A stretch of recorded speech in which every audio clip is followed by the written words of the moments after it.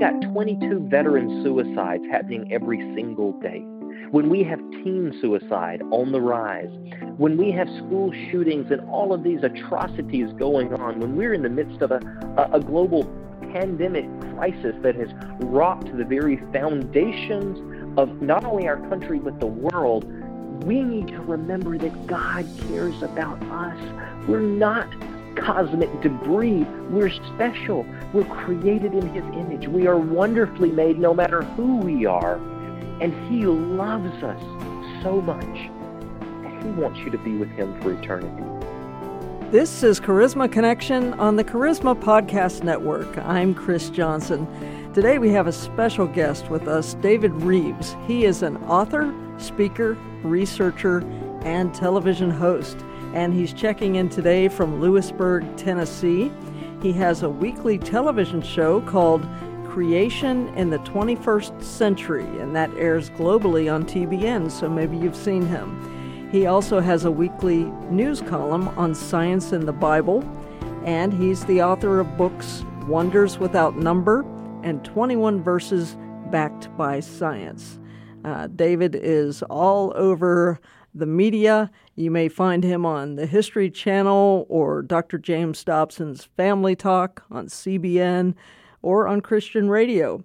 And not to mention, he's on social media quite a bit with TikTok and YouTube. They're very familiar with him. He's had millions of views there.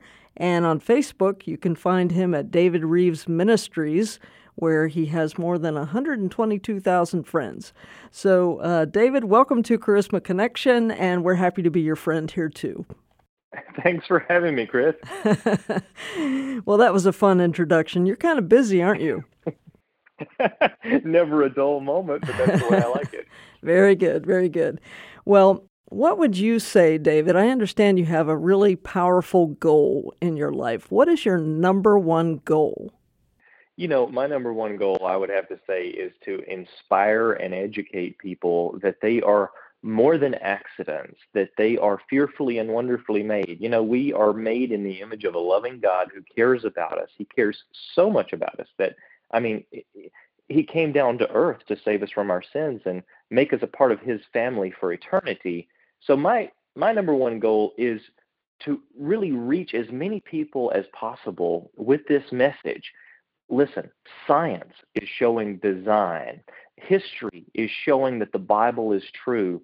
Everything we see around us confirms there's a creator, He cares about you, and you are no accident. And that's a beautiful thing about creation science. I mean, we tend to get lost in the details, don't we? But what you said is really, you know, the fact that we're not an accident. That is the ultimate purpose to creation science, I think. It is. It's often overlooked, you know, because people get into the nitty-gritty of the of the science, you might say, right? Mm-hmm. And that has always fascinated me. I love history. I love science. I like astrophysics. Okay, so I'm weird, but at the same time, I also like something that you can grasp hold of, something that you can understand no matter what, no matter what your education level is. And that's kind of what Paul told the Romans in Romans 1. He said, all you have to do is look around you. The invisible things of God, even His eternal power, the Godhead itself, is revealed when we look around us at these invisible things of creation.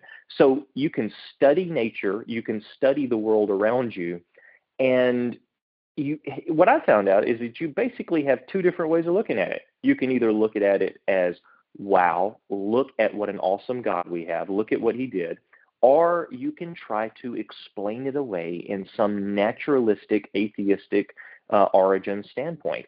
And when interpreted correctly, science is always pointing us back to God. Science and Scripture certainly go together, don't they? Yes, they do, hand in hand. And Dr. Wernher von Braun, who basically sent men to the moon, he was the head of NASA before it was an official organization, he was a brilliant man, and he realized this sort of disparagement between the two. And he said a lot of people look at science and religion as antagonists. And if I remember his quote right, he said something like, "They're not, they are sisters. While science tries to better understand the creation, religion tries to better understand the creator." And I mean, if you think about it that way, that's absolutely true. They're hand in hand. One is showing us God's awesome creation. The other, Christianity, is actually showing us who God is himself. Well, that is a great quote. Thanks for sharing that. Now, I understand that for years you have investigated how the Creator left a pattern of his fingerprints across every corner of the universe. How did you get into this in the first place, David?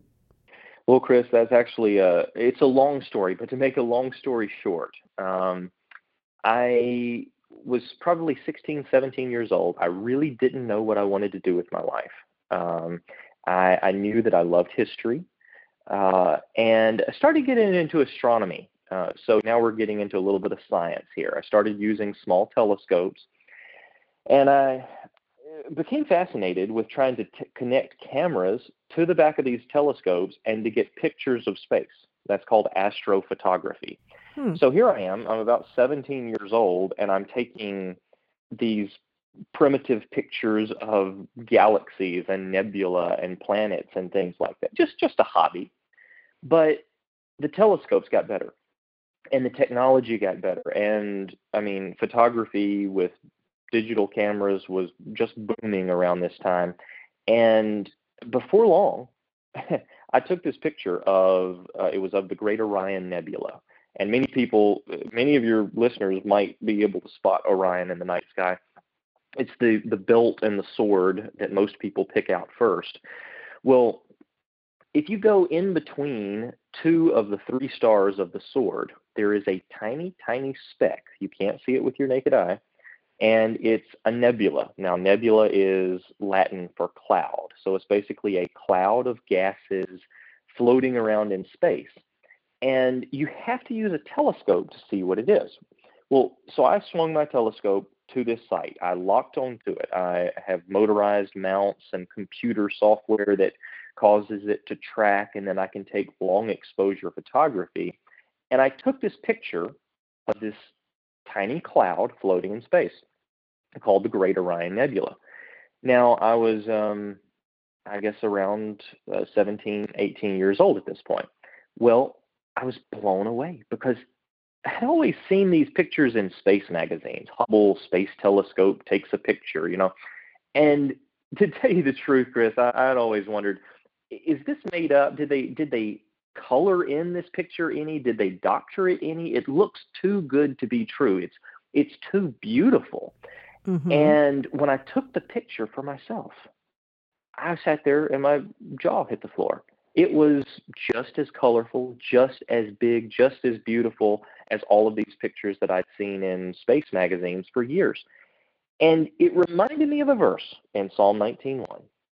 Psalm 19 says that the heavens declare the glory of God, and the firmament shows his handiwork. It says that day unto day uttereth speech, and night after night shows knowledge. But then it says there's no speech nor language where their voice is not heard. So what is the Bible telling us there? Well, I mean, King David is writing in these Psalms that the heavens are shouting out the glory of a grand designer. They're shouting out, you are no cosmic accident. They're shouting out, you're not star stuff, the result of time and chance. They're shouting out, there is an awesome designer who cares about you, who wants you to be a part of his family. And when I connected that verse to this photo that I had taken through a telescope, I realized, why is this a hobby? Why am I keeping this to myself? Why couldn't I share this with other people as a form of ministry and talk about the grandeur of space, how much God cares about us? And it was at 17, it was 18 years old, I guess, that my brother and I formed a nonprofit ministry, and I began speaking in first in local churches, community events, things like that. Then it branched out beyond the state of Tennessee, where I'm from, and eventually I started getting opportunities to go on would you come to Canada, to British Columbia on a 1-week speaking tour? Would you come over to South Africa? Would you come to England? Would you, and so it took me all around the world with a very, very simple statement. The heavens declare the glory of God. Everything is pointing to God's fingerprints, his design patterns that he's left throughout the universe. Well, another thing that you say, and I love this phrase, it's just 3 simple words: Bible knows best. Tell us about that. Yeah, that sort of became, after my first book, which focused on astronomy. I started writing a second book where basically just started pouring through scriptures throughout the Bible, different Bible verses. And I realized that there are scattered verses throughout most of the Bible that point to both historical accuracy and scientific accuracy, as well as, of course, prophetic accuracy and accuracy in the gospel message, but specifically historical and scientific accuracy. And I got to chewing this over one day as I was writing my second book. I was like, listen, if the Bible is the inspired word of God, as it claims to be, well, and it was inspired by the Father himself, then the Bible should know best. There's an amazing phrase that has become an iconic part of pop culture. Father knows best. And it's kind of held over all of us at some point. Mm-hmm. From the television show, yes. Yeah, exactly. And of course, that sort of aged out, but you could still ask a millennial or a Gen Z, Father knows best. They're going to say, yeah, we've heard this phrase. Mm-hmm. It's because there's truth to it. But our Heavenly Father knows absolutely the best, and he's written it down in the inspired Word of God, what we call the Bible. All right, so the Father knows best, and so by implication, the Bible knows best. Well, as I started looking at verses scattered throughout the Bible, I realized, wow, some things are so complex, and yet they're so profound, we miss them all of this time. I'll give you one example. Genesis 1:1. It says, in the beginning, God created the heaven and the earth. In the Hebrew, it says, Bereshit bara Elohim et hashamayim ve'et haaretz. Well, that's impressive. Could you do that again? I have been to Israel a number of times. I've picked up a few words, but it really is a simple phrase. It's like, okay, this is the start of the very first book of the Bible, the book of Genesis. It's just saying God created everything. But wait, it's so much more than that. Because when you break down that verse, in the beginning, well, that's the origin of time itself. See, God's outside of time. He doesn't need it. He created time for us to live in. So when that verse says, in the beginning, that's God creating time itself. We'll go on. What does it say? In the beginning, God created the heavens. Well, that's space. And the earth. Well, that's matter. So you've got the origin of time, space, and matter in the very first verse of the Bible. Well, wait a second. The most common atheistic theory in cosmology today is known as the Big Bang theory, which states that the whole universe just happened by chance 14 billion years ago. That atheistic theory attempts to explain where time and space might have come from, but it does nothing to tackle where the matter came from, where all of the elements of the entire universe came from. Now, I'm going to get just a little bit scientific for a couple of seconds, but I think everybody can follow this, okay? Okay, everyone put your seatbelts on here. Okay, go ahead. The universe is made up of matter, all right? It's all of these elements and these components. And then you have all of the space surrounding the matter, all right? Well, the first law of thermodynamics, so now we're going into science. The first law of thermodynamics states that energy can neither be created nor destroyed, all right? Einstein came along and he said, well, matter is just an expression of energy, and therefore matter can neither be created nor destroyed. It just changes shape. All right. So now let's think about what Einstein said here. It is a law of the universe that matter can't be created or destroyed through any natural means. Well, then where did all of the matter in the universe come from? There's only one explanation to that. It is a supernatural origin of the matter. In other words, in the beginning, God created it. And that's found in the first verse of the Bible. So when you realize the three basic components of the entire universe, Chris, are found in the first verse of the Bible: time, space, and matter, then you realize, my goodness, the Bible really does know best. God knew everything, and he put it down in his word for us to read. Wonderful. And it's quite a gift that we have the Word of God today. Yeah. So you've done work in the heavenlies, and now let's come back down to earth, okay? You've been digging up dinosaur bones out there and leading, let's see if I can say this right, paleontological tours. That's close. So you've seen evidence of dinosaurs here on Earth. Do you think they're actually mentioned in the Bible, and where do we find them?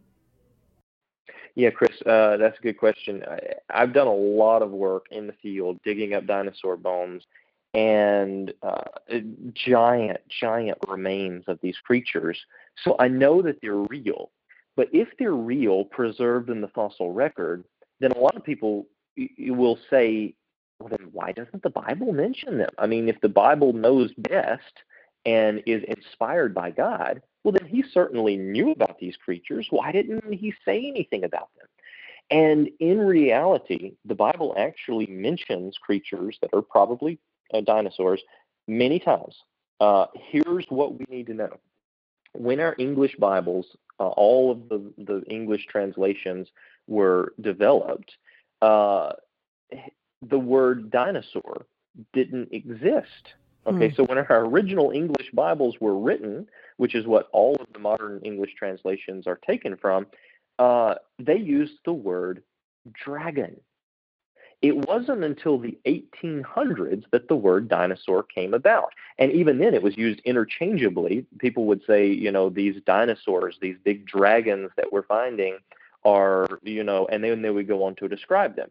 So the word dragon and dinosaur. And so dinosaurs are not always fire-breathing. Correct. Okay. That's exactly right. Dinosaurs are just large creatures that are somewhat similar to some of the lizards that we have today. Now, they were very unique in that they were magnificently large. Some of them were over 100 feet long. But now we know, okay, the Bible used the word dragon to talk about dinosaurs. Where else could we find these creatures in the Bible? Well, there are several occurrences of the word behemoth. You find this behemoth mentioned in the book of Job. Now, Job is arguably one of the oldest books of the Bible. So, what does God tell Job? Job was going through an extraordinarily difficult time in his life, and God thought it important to remind him, hey, look, there's someone bigger in control. You're in my hands. You're protected as long as you stay with me. And so God said, he started mentioning all of these things. One of the things he mentioned is he said, Job, do you remember this creature called Behemoth? I made him with mankind. And this creature, Behemoth, he eats grass. He has a lot of strength in his belly. And he moves his tail like a cedar tree. And of course, I'm paraphrasing here, but all of that can be found in the book of Job. And so many Bible commentators in the 1700s and 1800s, they said, well, maybe it's an elephant, because an elephant is a giant creature that has a lot of strength in his belly. He's really big, and yet the key is looking at that phrase, he moves his tail like a cedar tree. So elephants have a kind of like a fly swatter tail. They don't have much of a Mm-hmm. tail. But these giant long-necked dinosaurs that are being found in Argentina, in so many places around the world, have a long tail, sometimes upwards of 40 feet in length. And it's been all over the news lately. They found Dreadnoughtus, a titanosaurian sauropod, which is basically a long-necked giant dinosaur, in Argentina, over 100 feet long, and it matches the description of behemoth in the Bible. So I think our takeaway on this is, well, just because you don't understand what the Bible's talking about, just because up until a few hundred years ago, we said, well, there is no creature alive that has a tail that swings like a cedar tree. Well, then we started to find these creatures that had tails like cedar trees. Just because we don't see something that the Bible says doesn't mean that it didn't exist in the past. The Bible always knows best. And Chris, if we have time, can we look at Leviathan as well? Yes, I was going to ask you. I remember that in the scripture. Yeah, that's probably besides Behemoth, that's the second most popular. And Leviathan was this sea creature. The Bible describes it as being, so fierce that none dare stir him up. The Bible says that you can throw spears at him and it'll bounce right back. And this one, the Bible does say, had some sort of a fiery mechanism where he could breathe fire out of his mouth. So this was a fire-breathing dragon.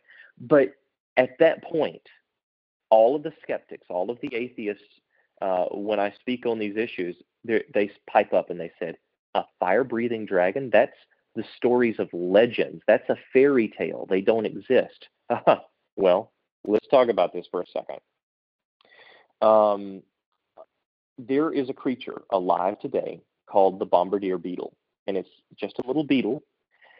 And this beetle, when it feels attacked, when it feels threatened, it has two chemicals in its abdomen that mix together, and it starts a chain reaction with this catalyst, and it turns into scalding hot chemical spray that it can expel out of its backside, and it will actually Amazing. burn you. It's a chemical burn.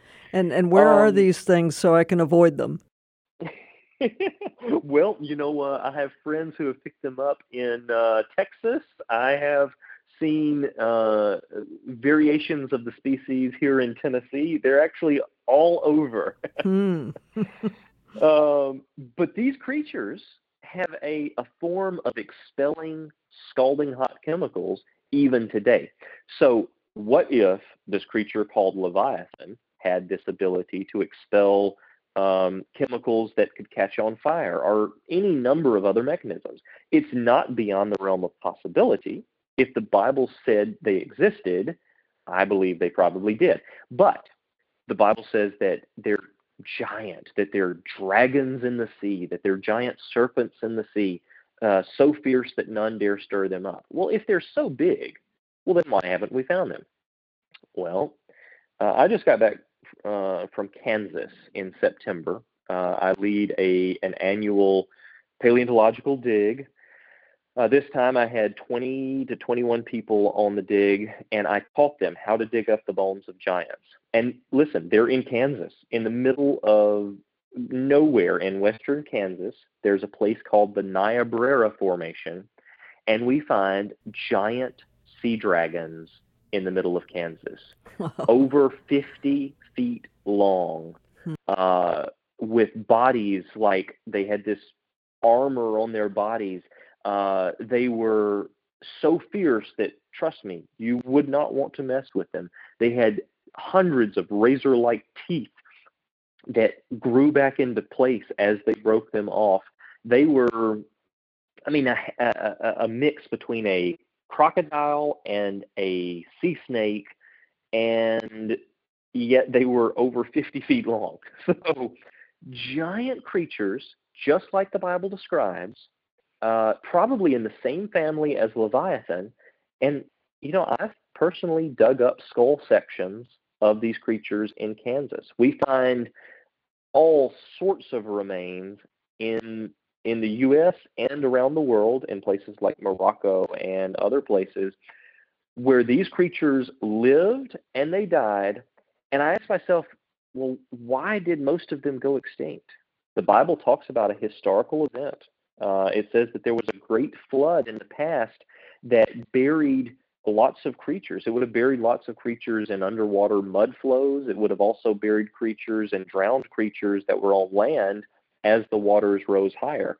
And so I believe, based on the science that we've done, that these creatures that we're digging up in the middle of Kansas were actually creatures that were buried during the early stages of the great flood that we read about in the book of Genesis.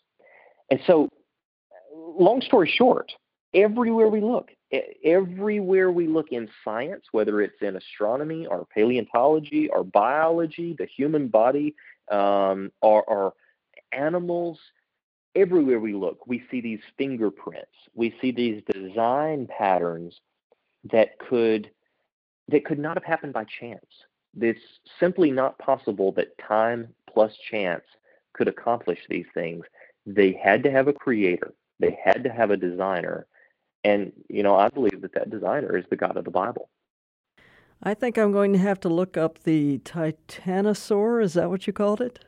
Yes, Dreadnoughtus the Titanosaur. Yeah, Google it. You will be amazed at this giant creature that looks like it has a tail like a cedar tree.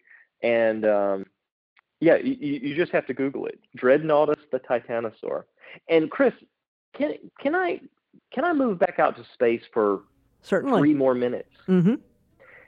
Because this is probably what I'm most passionate about. We've talked about all of this science, but the science means nothing unless I point it back to Christ. Mm. We live in a grand universe, too large to fathom. There's no way we could even comprehend the size and the grandeur of this cosmos. And yet, we live on this tiny little planet called Earth. It's like a speck floating in space compared to everything else.